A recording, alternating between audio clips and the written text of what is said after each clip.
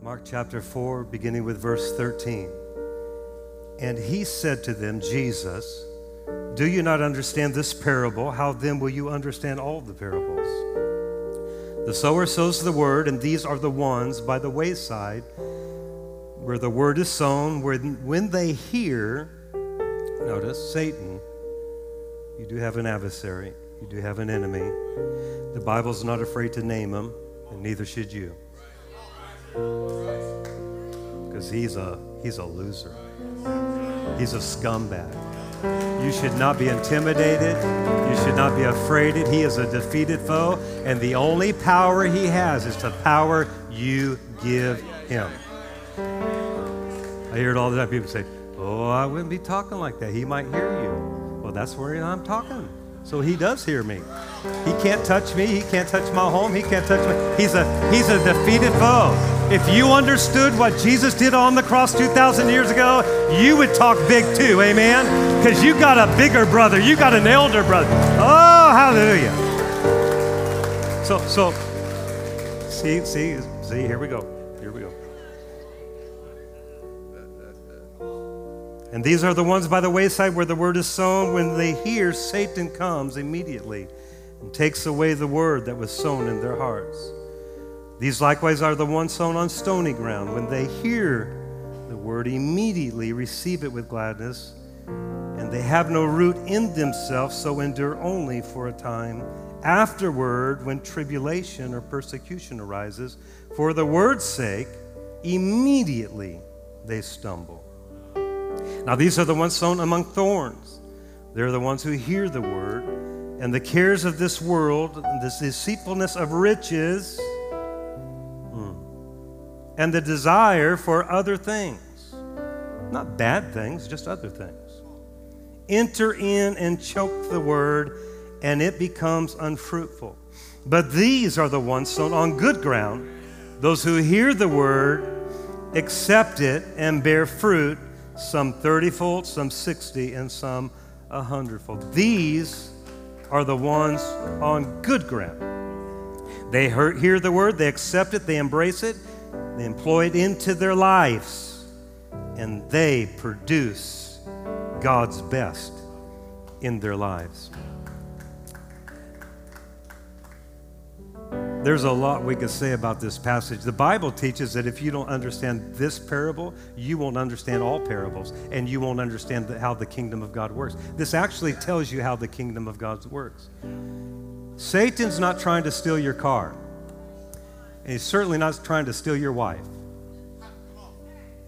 There's only one thing that the thief has come to steal, and that is the Word of God. And if he can steal the Word of God, he can steal everything that God has promised to do in your life. He's not after your stuff. He's not giving you the flat tires.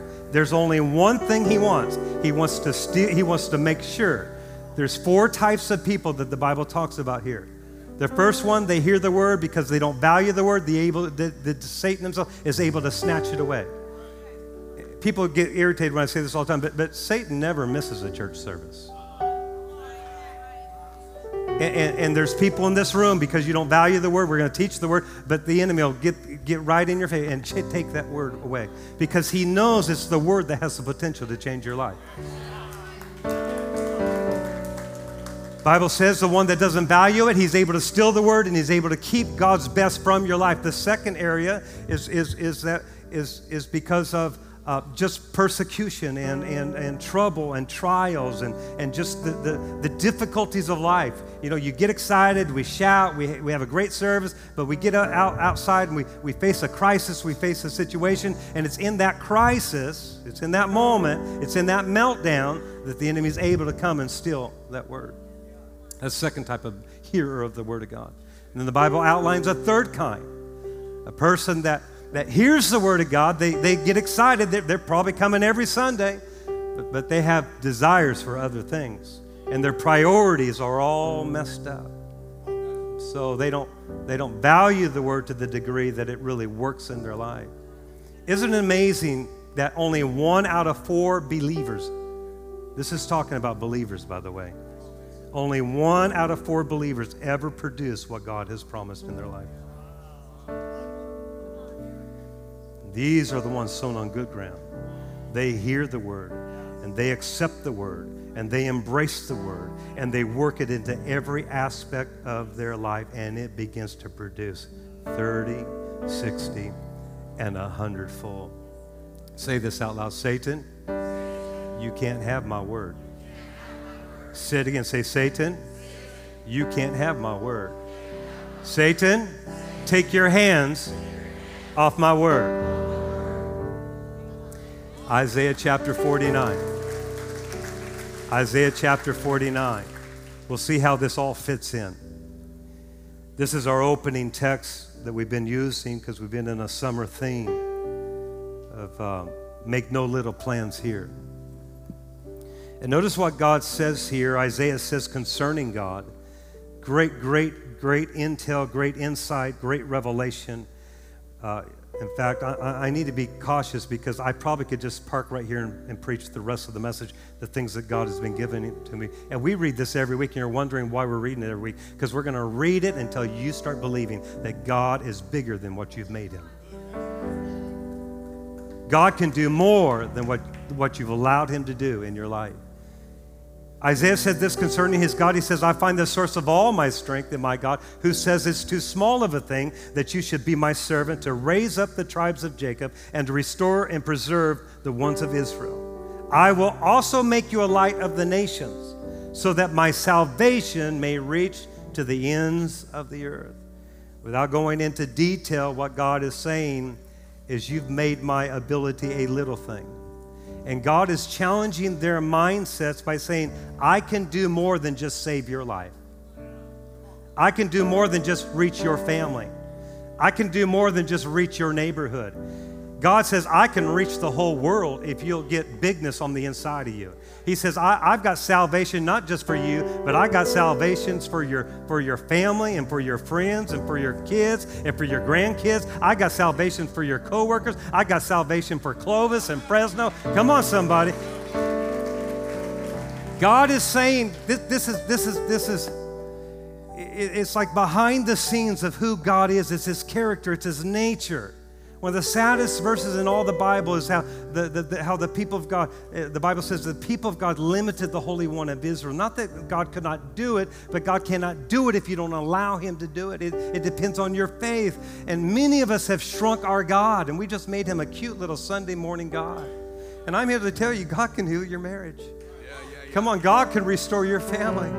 God can fix that financial issue. God can heal you of cancer. God can heal you of disease. God can give you a long life. God can prosper your life. But you got to believe that God is able. You got to believe that God is bigger.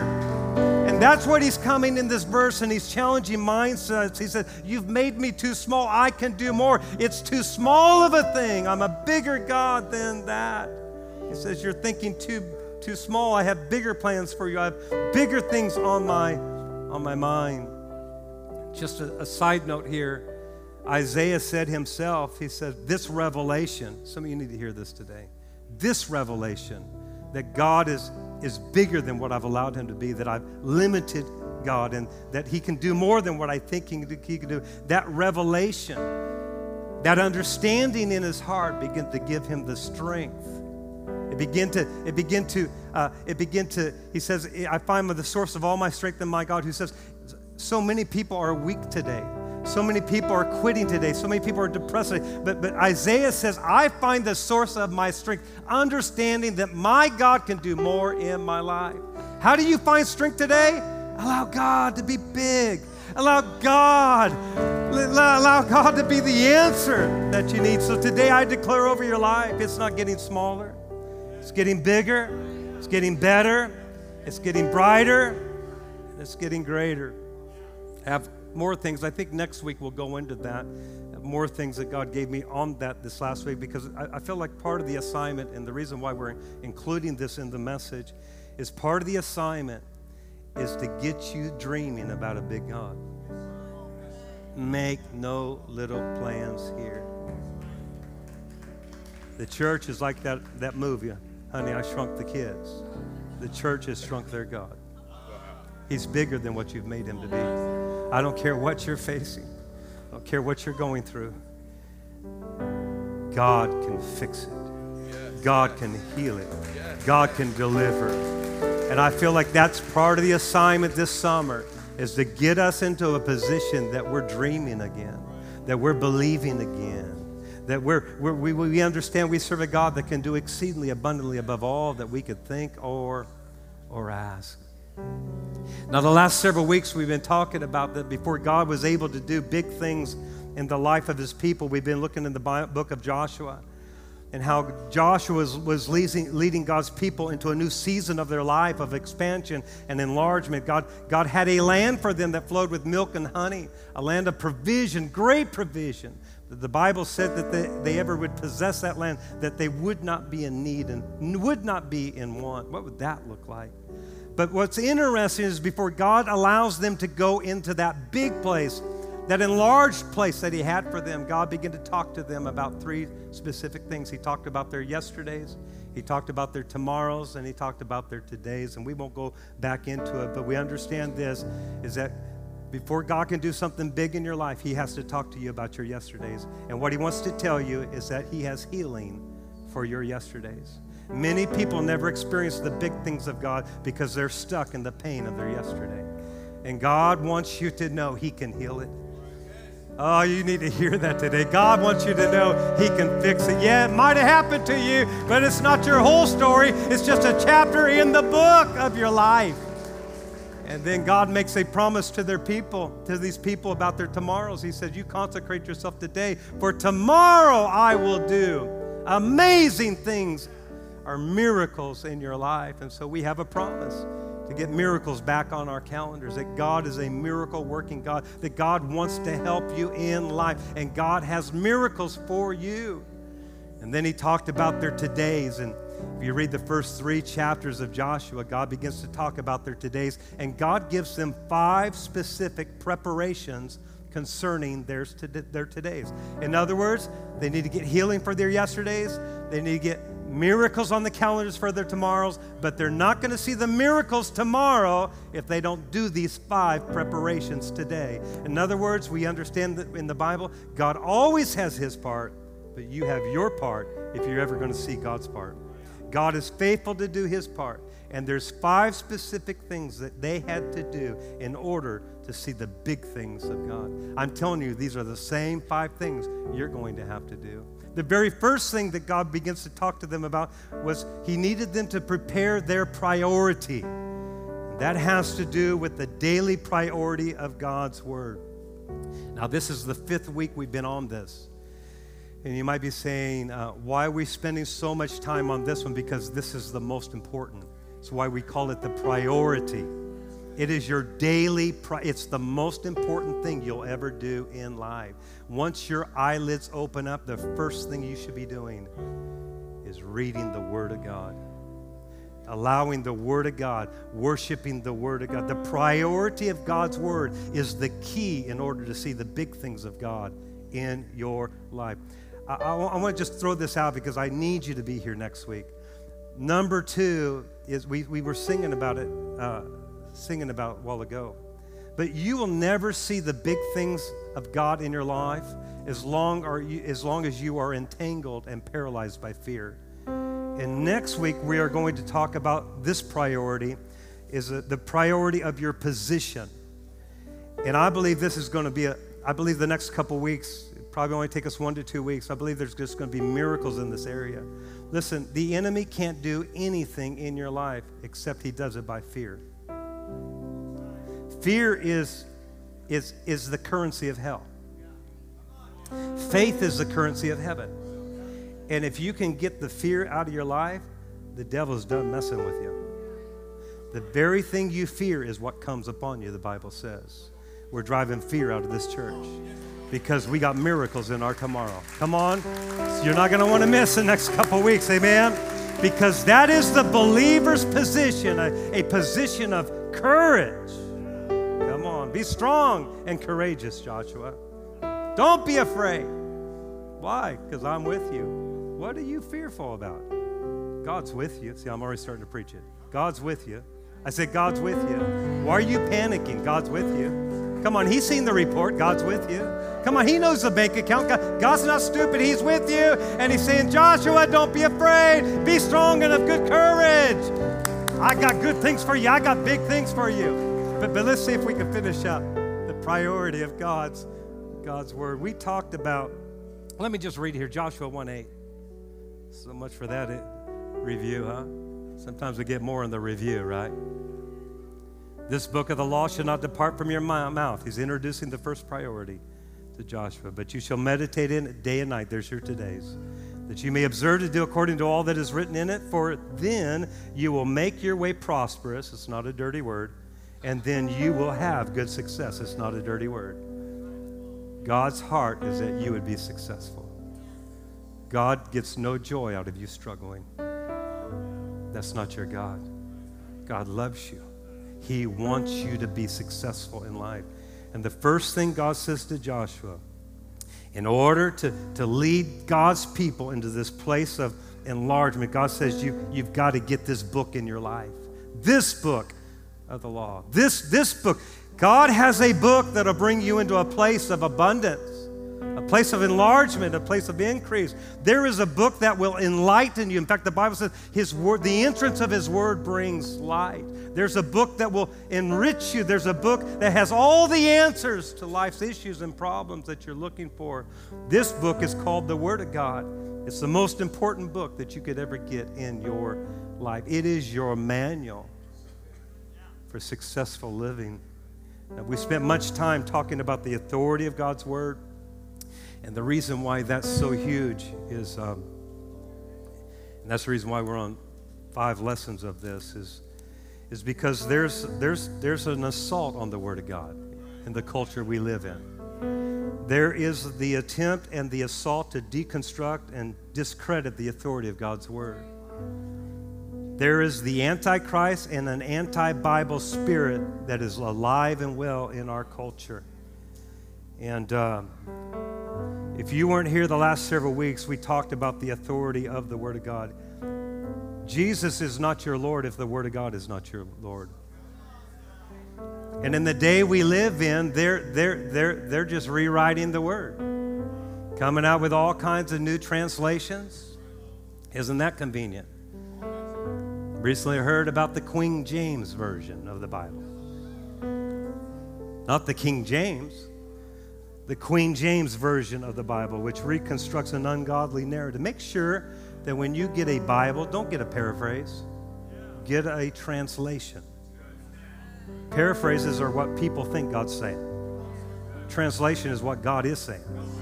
A paraphrase will help you in your study, but start with a translation of the Bible. The Bible says those that add or take away from God's Word shall be accursed. It's a dangerous thing, and our culture is doing it. They're coming out with all kinds of new material, updated versions of the Bible to deconstruct and discredit. Are you listening to me? And the Bible says the person that adds or takes away, let them be accursed. What does that mean? It means they live their life under a curse. And then the Bible goes on and says, and the person that does so, every plague in this book shall come upon their life. As for me, and I know we're strong right here, but as for me in this house, we're a Bible-believing church. Come on, can I get a witness? I'm just telling you, we're not rewriting it. We're not adding to it. We're not taking away. Whatever God says, it is Word, and we're going to live our lives by it. Amen. Can I hear a big yes? Oh, yeah, oh, yeah, oh, yes, oh, yes, oh, yes. So, what's interesting is a couple weeks ago, we talked about the authority of God's Word, and then we talked about the power of God's Word. How many of you give me at least 15 more minutes? Come on, I'm trying to get there. So we talked about the authority of God's Word. If you didn't hear those, I'd encourage you to go back and listen to those. We talked about the power of God. It's the carrier. The Word of God is pregnant with miracles.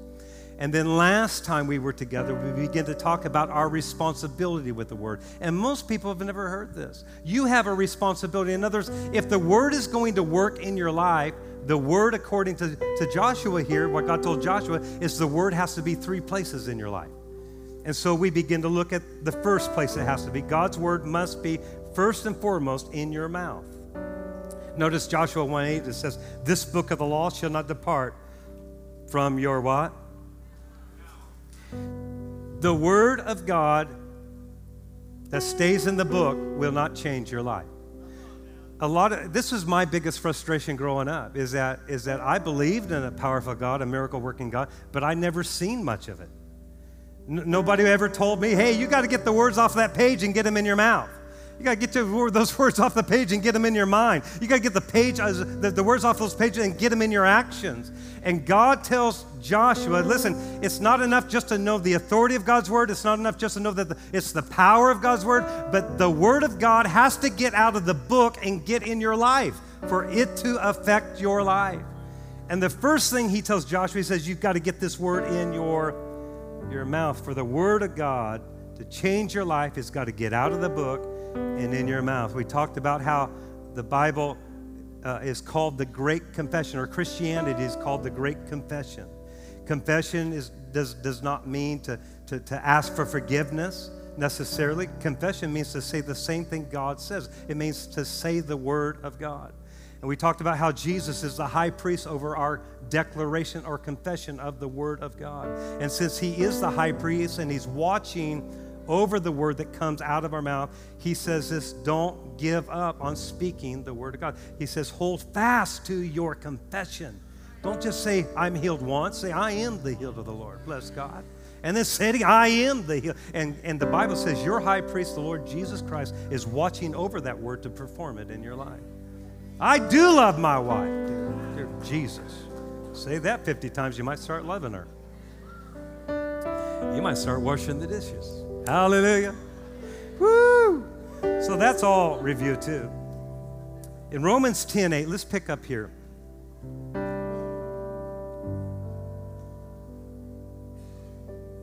It says, the word is near you in your mouth and in your heart. That is the word of faith we preach. For with the heart one believes unto righteousness, and with the mouth confession is made unto salvation. Notice the word of God is near you, but it's not enough just to be near you. It's got to be somewhere. It's got to be in your mouth and in your heart. And whatever actually gets in your heart gets in your mouth. Talked about that last time. Right? Out of the abundance of the heart, the mouth speaks. If you want to know what's in your heart, just listen to yourself. Record yourself and you'll find out what's in your life or in your heart. But God says it's not enough for it to be near you. This is how the word of God works. It's got to be in your heart and it's got to be in your mouth. According to this verse, for God's word to work, it's got to be in your heart and in your mouth. It's how you got saved. The Bible says with the heart you believe and with the mouth confession is made to salvation. That word salvation does not just mean eternal life. That means healing. That means wholeness. That means everything that God provides. You have to not only believe it in your heart, but you have to speak it out of your mouth. That's how you got saved. How did you get saved? You had to believe in your heart and confess the Lord Jesus Christ as your Lord and Savior. And the Bible says that's how you got saved. The same way you get saved is the same way you get healed. It's the same way you bring God's provision into your life. It's the same way you bring peace. Whatever you're lacking, whatever you're needing, go find the word for it, get it in your heart, and start speaking it out of your mouth, and it'll manifest in your life. Are you here? Oh, yeah. Somebody say, shout, oh, yeah.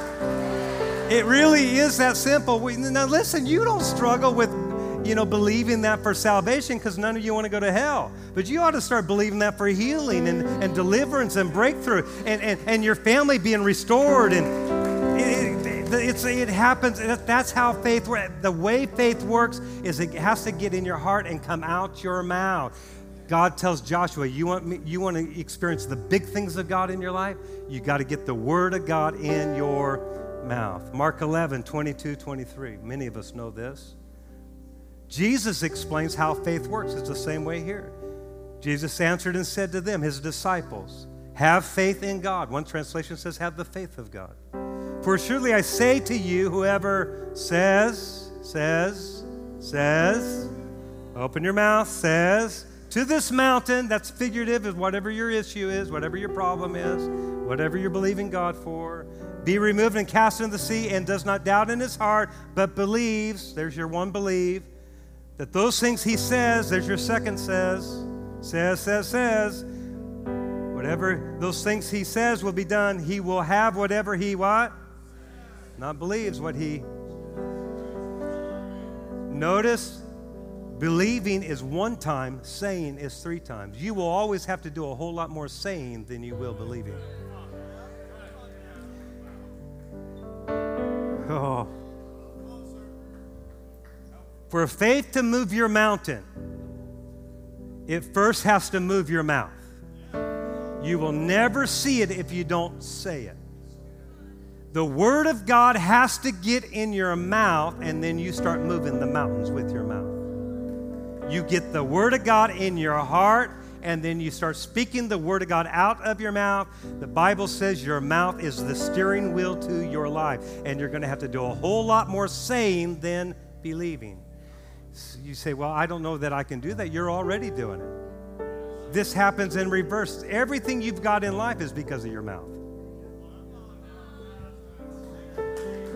Because your mouth is hooked up to your believer, and whatever you believe, your mouth is just the speaker of it, and your speaker will take you right there. Well, nothing ever good happens to me. Well, that's the reason why nothing good ever happens to you. You ought to start saying things always happen. Things always work out for my best. Hey, I'm going somewhere to happen. I'm the head and not the tail. Greater is He. You ought to speak. My marriage is great. My wife treats me wonderful. Oh, she never burns my food. Going to have to say that a lot, but we're going to get there. How many of you see I'm trying to teach this and not preach it? Jesus taught this. Your master, your Savior, the one you get a little tear about, he said, whosoever shall say unto this mountain, be removed, cast in the sea, and shall not doubt in his heart, believes those things he says, he shall have whatsoever things he says. You get what you say. That's what he's telling Joshua. Get my word and put it in your mouth and start moving the mountains in your life. Does anybody have any mountains you need to be moving? Come on, does anybody have any situations you need to be breaking through? Jeremiah says it like this, 23:28. He says, the one who has my word should speak it with unshakable faith. Woo! Should speak it with unshakable faith. Did you know, and this is the reason why I want to go back into this part right here. Did you know that there are angels ready to help you right now? How many of you know you have assigned angels, angelic hosts right now in the unseen realm? If you could see it, you'd probably wet your pants. There are angels waiting to help your life, to help God's plan for your life. Let me prove it to you. It says in Hebrews 1:14, it says, for the angels are only spirit messengers sent out to help and care for who? Those who are to receive His salvation. Has anybody received salvation? Does anybody love Jesus? And notice they are there to do what? Not hurt you. They're there to assist you. Has anybody been using their angels lately? Has anybody been getting any angelic help lately? Some of you haven't worked your angels for a long time, but it's time to activate your angels. But you might be saying, well, how do I get my angels to work? I'm glad you asked. You're in the right place. Psalms 103, verse 20. Bless the Lord, you His angels, who excel in strength, who do His what? Who do His what? Who do His what? Not your agenda, not your preference, not your desires. These angels do what? The Word of God. Heeding what? The voice of what? Not your voice, but what? The voice of His Word. The voice of His words. Angels are dispatched when they hear the voice of the Word of God. Question, who is it that gives voice to the Word of God? According to the Bible, Joshua, Get this word in your mouth and give voice to the word. And when you give voice to the word, angels are dispatched and begin to work on your behalf. As long as you're talking your nonsense, angels aren't helping. But when you put the powerful word of God, the authority of God's word in your mouth, it causes angels to go to work to bring that word to pass in your life. Somebody ought to shout yes. Come on. Some of you haven't worked your angels for years. You're the one that gives voice to the Word of God. You need to take God's words off the pages of your Bible and speak them out of your mouth, letting the power that's contained in those words to produce the supernatural result in your life. This is a strong statement, but I need to say this. I think I might have said it last time, but this is a powerful statement. As a believer, God's words in your mouth is as powerful as God's words in his mouth. When God spoke, he created. But God's words, because he's given you the authority and the permission, and he's commanded you to do it, God's words in your mouth is as powerful as God's words in his mouth. And your angels are just listening every day for the voice of not your desires, come on, not your passions, but they're listening for the voice of the Word of God. And you boldly declare in the face of that bad doctor's report that by the stripes of Jesus, you know what happens? It brings them out of their slumber. It brings them out of their sleep. They throw off their covers and they say, the nap's over, guys. Somebody's declaring the voice of God's word. By his stripes, I am the healed of the Lord. And the Bible says angelic help begins to administer the word of God, bringing it to pass. Oh, yeah. Oh, yeah. Oh, yeah. Oh, yeah. Come on. Some of you need to wake your angels up. I said, some of you need to wake your angels up. So you got to get it in your mouth. The second area, you got to get in your your mind. And I'm going to go through these really quick. You watch.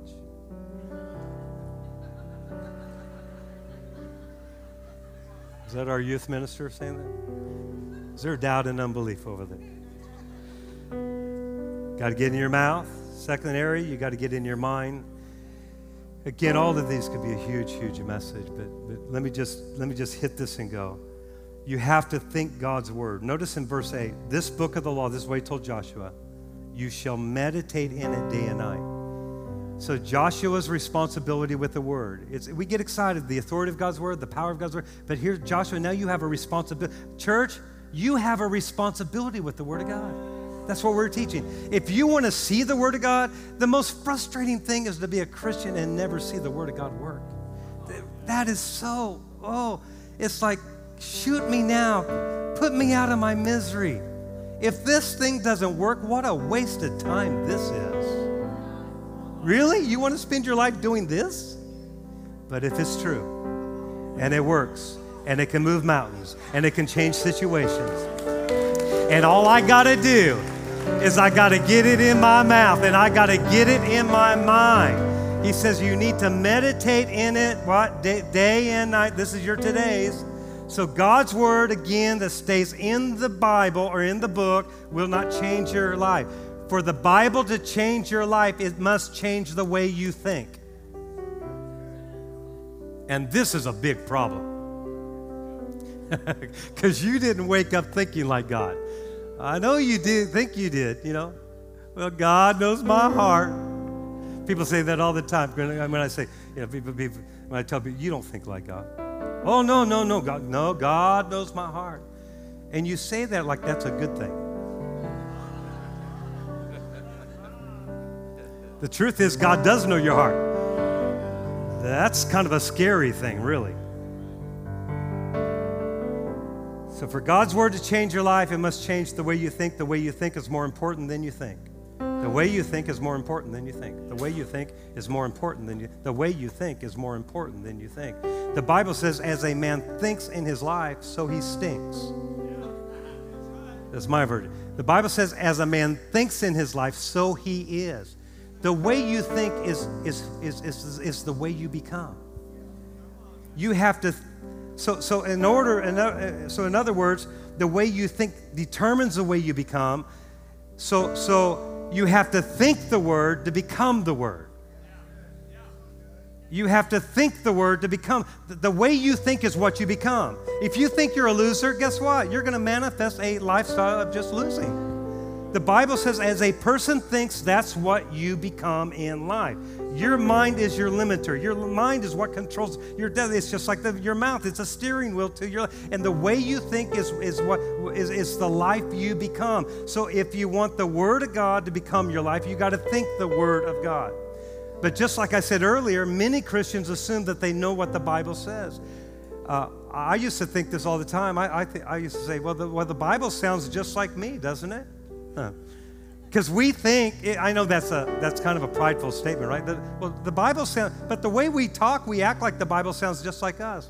We think that it agrees and validates our behaviors and our ways and our ideas.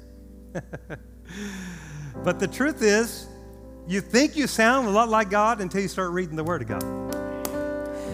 Oh, yeah. You think you sound a whole lot like the Word of God until you find out, oh, I got to give my money. Oh, forget that page. Oh, I got to love my wife. Oh, no, I didn't agree with that. Yeah. Should be faithful to church. Didn't like that one either, huh? You don't sound like God.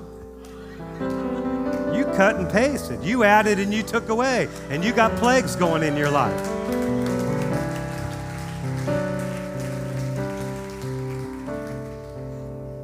God's ways and God's thoughts are not pre-programmed into our life.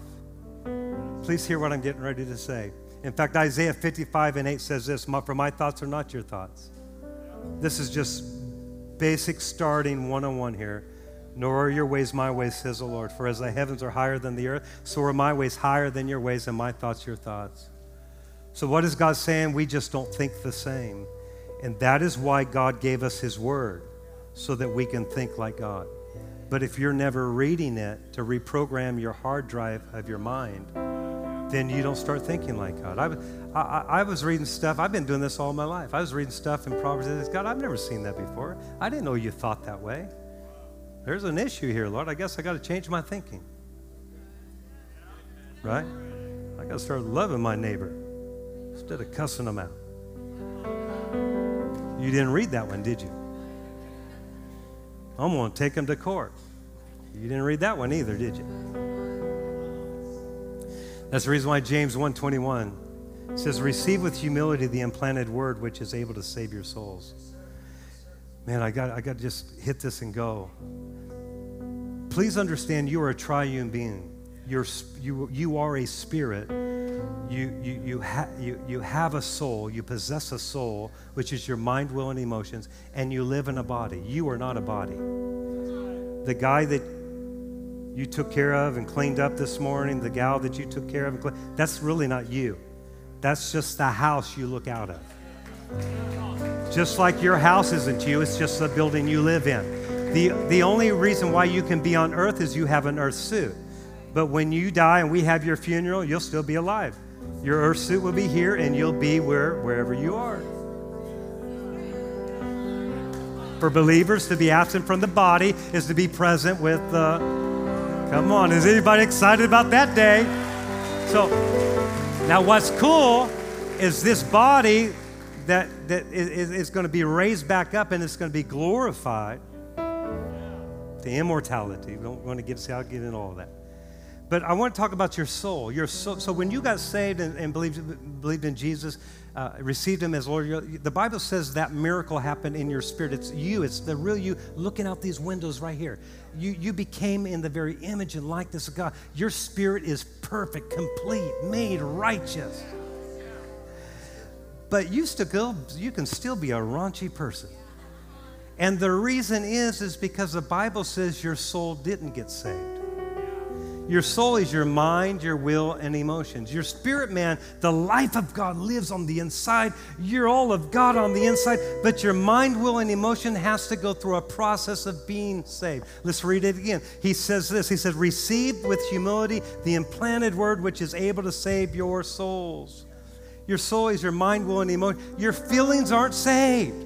That's a reason why never listen to your feelings, because they'll lie to you. They're not, you have to tell your feelings how you're going to feel. I don't ask my body how to feel. I tell my body.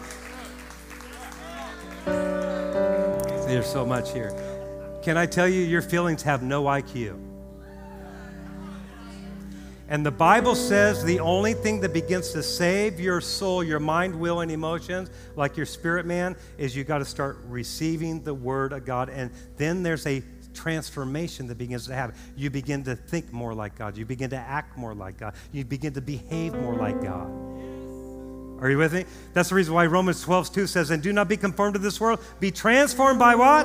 The renewing of your mind, that you may prove what is the good, acceptable, and perfect will of God. Real God transformation happens in your life when you begin to change the way you think. Do you know the Bible says that you have the mind of Christ? 1 Corinthians says we have been given the mind of Christ. I've been trying to find it. Finally realized, because we used to quote that, I have the mind of Christ, but I just knew I wasn't that smart. Till I realized this is the mind of Christ. And you ought to lose your mind and start reprogramming your mind to the way he thinks. Amen? Come on, are you with me? So here's what we're saying. God's Word is like a USB drive waiting to be downloaded into your operating system. And when you download it, it'll protect you from the ransomware and the malware attacks of the enemy. It's just waiting for you to daily download it into your life. And if you're not downloading it, then your soul is not being changed. And if your soul is not being transformed and renewed by God's Word, your soul will take over your life and lead you down the wrong road. Your feelings will take you over your life and lead you down the wrong road of life. So much more to say on that, but I got to finish. Here's the third one, your actions. God's Word must be in your actions. I'm just going to give you one passage in this. So God's Word to work in your life has to be in your mouth, has to be in your mind, and has to be in your actions. Worship team, you can come back. Notice Joshua 1:8, this book of the law, observe to do according to all that is written in it. Observe to do, so it's got to be in your actions. So again, God's Word in the book will not change your life. For God's Word to change your life, these words got to get in your action. People ask all that, how do I get the Word to work? How do I get the Word of God to work in my life? I need the Word to work. We're teaching you. Get it in your mouth, get it in your mind, get it in your actions, and do it every day of your life. And you'll see miracles in your life. You'll see transformation in your life. You'll see big things of God in your life. That's how we do it.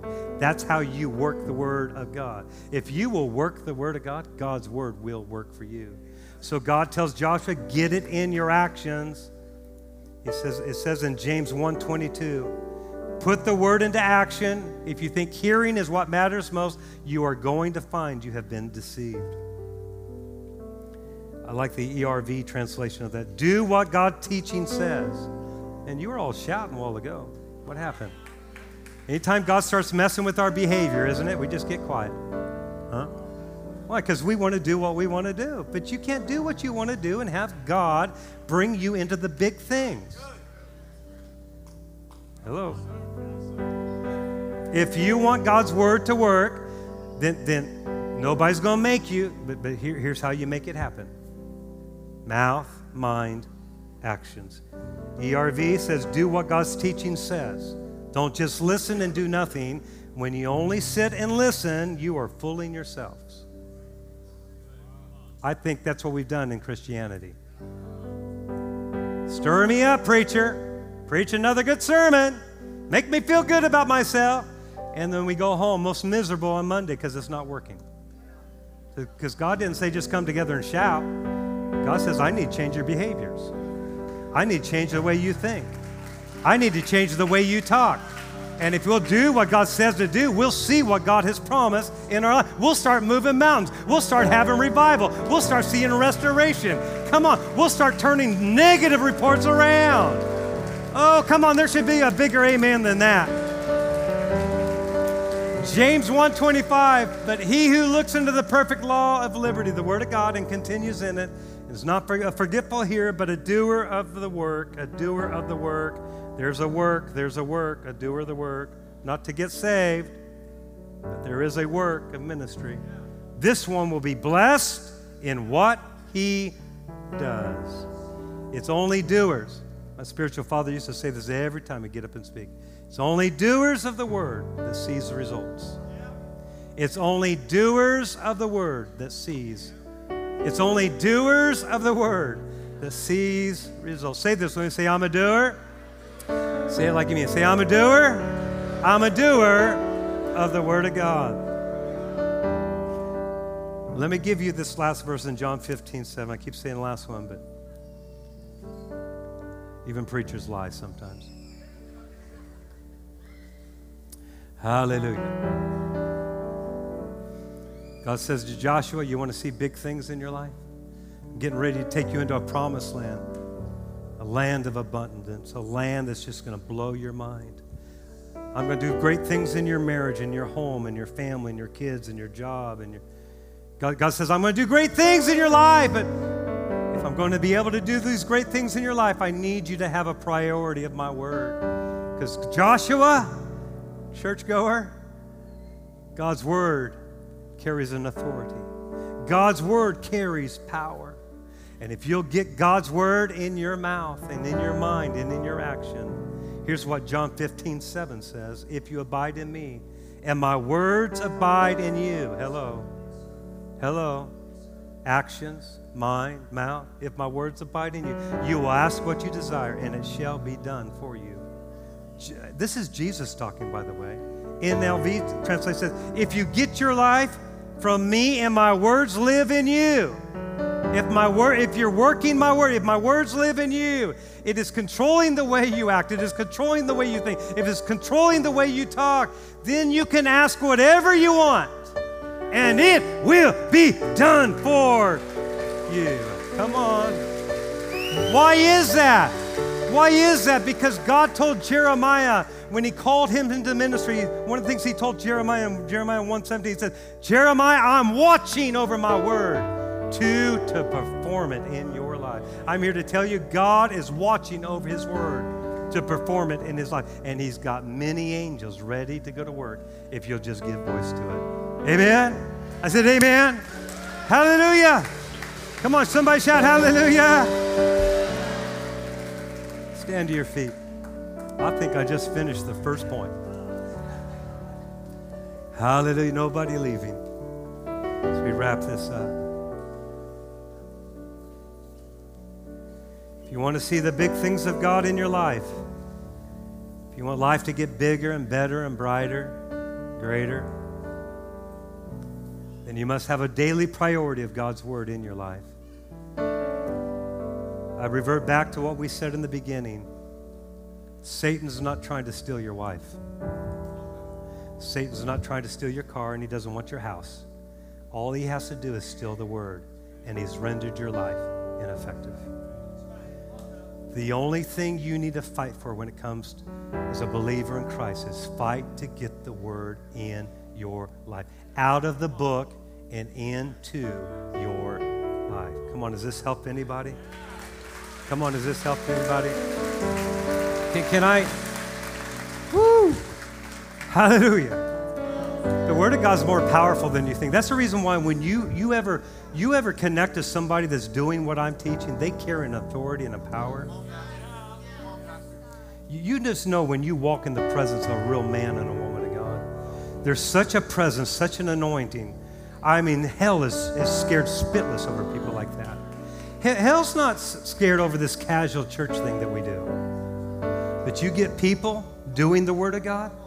You get people believing the Word of God. You get people speaking the Word of God and speaking to mountains to be removed. I'm here to tell you, there ain't no devil in hell that can stop a church. Come on, make no little plans here. I said make no little plans. Come on, our God's bigger than what you made him to be. He's bigger. He's bigger. Okay? All right, so I meant to do this in the beginning because some of you are posting about my cat stories.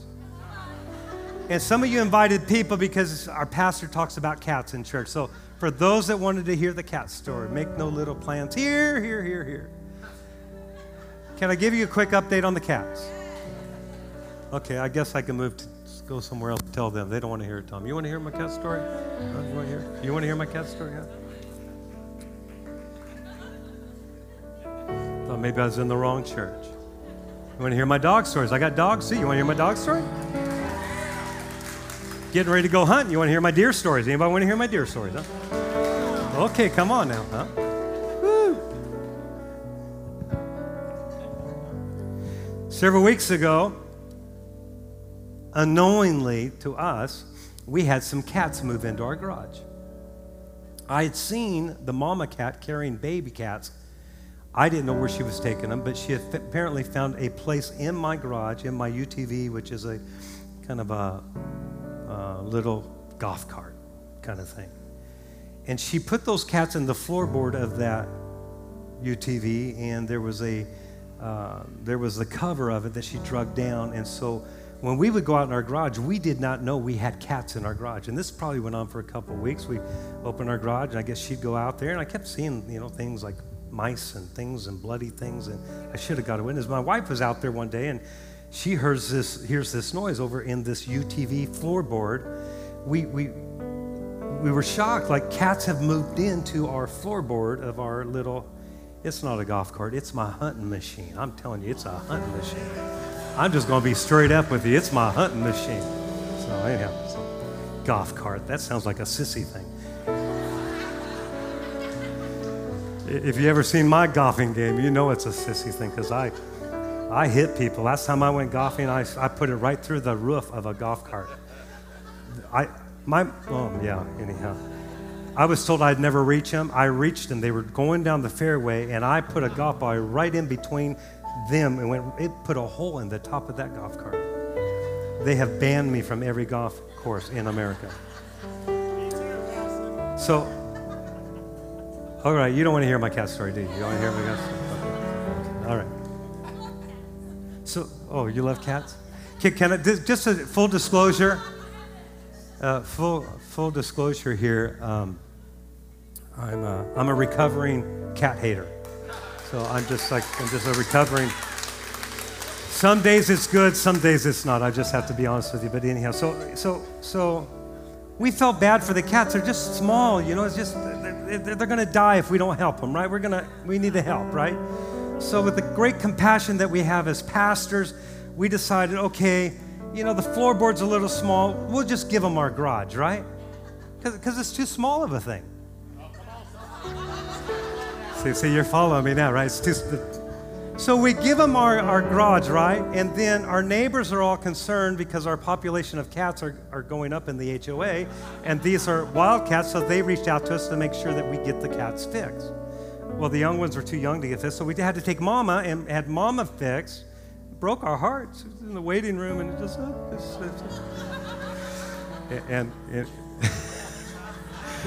So then my wife informs me that the cat has stitches. Now, mind you, when they're living in the garage, they're doing breakouts at night. I was leaving the window open, and they tore up my screens. We lost the cats, lost them for days. They crawled up in an RV at our neighbors. My wife has trackers on. It's crazy. It's just crazy. We were up underneath an RV of a neighbor. If they would have came out, they would have, Pastor, what are you doing down there? It's like we're trying to find our cats, and my wife's saying they're up in the RV. The tracker said So they're taking over our garage, and then my wife says she has stitches, and it's not good to leave the cat in the garage because it's hot, and then she's going to go out and she's going to rub the stitches, and then it's going to cost a fortune to get those things back in. And okay, let's bring him in the laundry room. Let's bring the mama cat in the laundry room, right? And the washroom, right? But the little ones can't stay out in the garage because they got to have mama. So the whole, because the garage is too small of a thing. So now we got them in air conditions. I'm sorry. Let me just end the story really quick. So I knew it was coming. We got the little ones fixed. They're still in the laundry room, but something shifted this last week because I could tell it was in the eyes of that mama cat.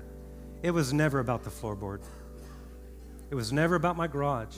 And it was never about the laundry room. It was about my whole house.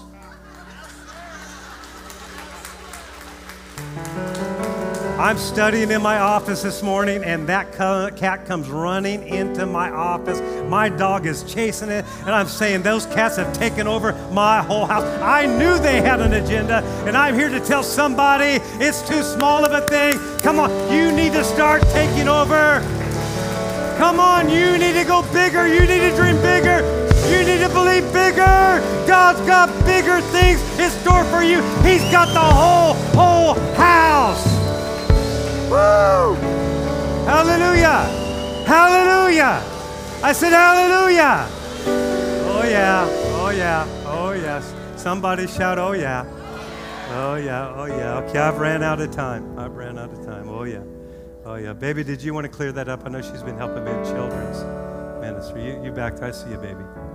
Did I tell it just like you told me to tell it? She's probably mad at me because I told it. It's too small of a thing. And do you know how you enter into the big thing? The priority of God's Word every day in your life. People say, I just don't enjoy reading the Word. Force yourself. You'll build an appetite. I hated broccoli. I still hate broccoli. My wife still feeds me broccoli, but she put some cheese on it last night. I said, baby, that's helping. You get it down however you can get it down. I'm here to tell you, because you're getting ready to possess your promised land. Come on, give the Lord one more hand clap of praise. All right. So just bow your heads, close your eyes, right? We're going to make transition here. Maybe you're here today and you don't have a relationship with Jesus, and you don't know what in the world you've been a part of this morning. I know it's been a heavy teaching day, but we're trying to grow as a church. And a shout's not going to do it. We're going to have to get some understanding. But if you're here today and you've come into this environment, but you know you feel something, and you know that something's tugging on your heart, and you've never received Jesus as Lord and Savior, I'm going to give you an opportunity to do that just before we close this service out and go back into one more worship song. If you're here today and you know you're not right with God, you've never surrendered your life to Him, and there's something on the inside of you compelling you to do that. The Bible says no one comes to the Father unless the Spirit draws them.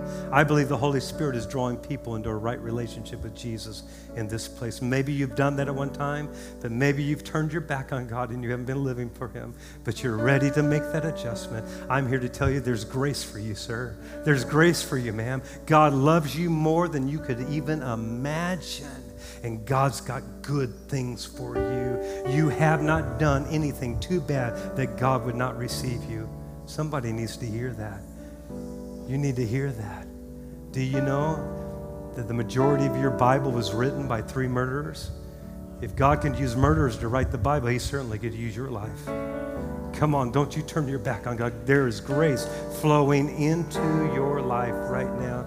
If that's you, as I look all over this building, believers praying, you know that you're not right with God and you want to get right with Him. You want to surrender your life, or you want to rededicate your life to Him. Would you just raise your hand right up real high so I can see it? Just before the Lord, raise your hand all over the building. Just hold it up real high. Hands all over this place. Hold it up like you mean it today. God, I want to receive you. You can put your hands down. Everybody praying this prayer, if you lifted your hand or should have lifted your hand, would you pray this prayer? It's not repeating a prayer, it's meaning a prayer. Would you pray this prayer with me and say, Father God, today I surrender my life to you. I believe in my heart and I confess with my mouth the Lord Jesus as my Lord and Savior. I believe He died for me. He was raised from the dead for me. And today, He is my Lord. Father God, from this day forward, with your help, I'm going to live for you. In Jesus' name we pray. Amen and amen. Come on, give it up for those that prayed that prayer. Thanks for listening. If this impacted you and you'd like to partner with us, go to celebrationchurch.cc/give to help us reach people with the message of Jesus.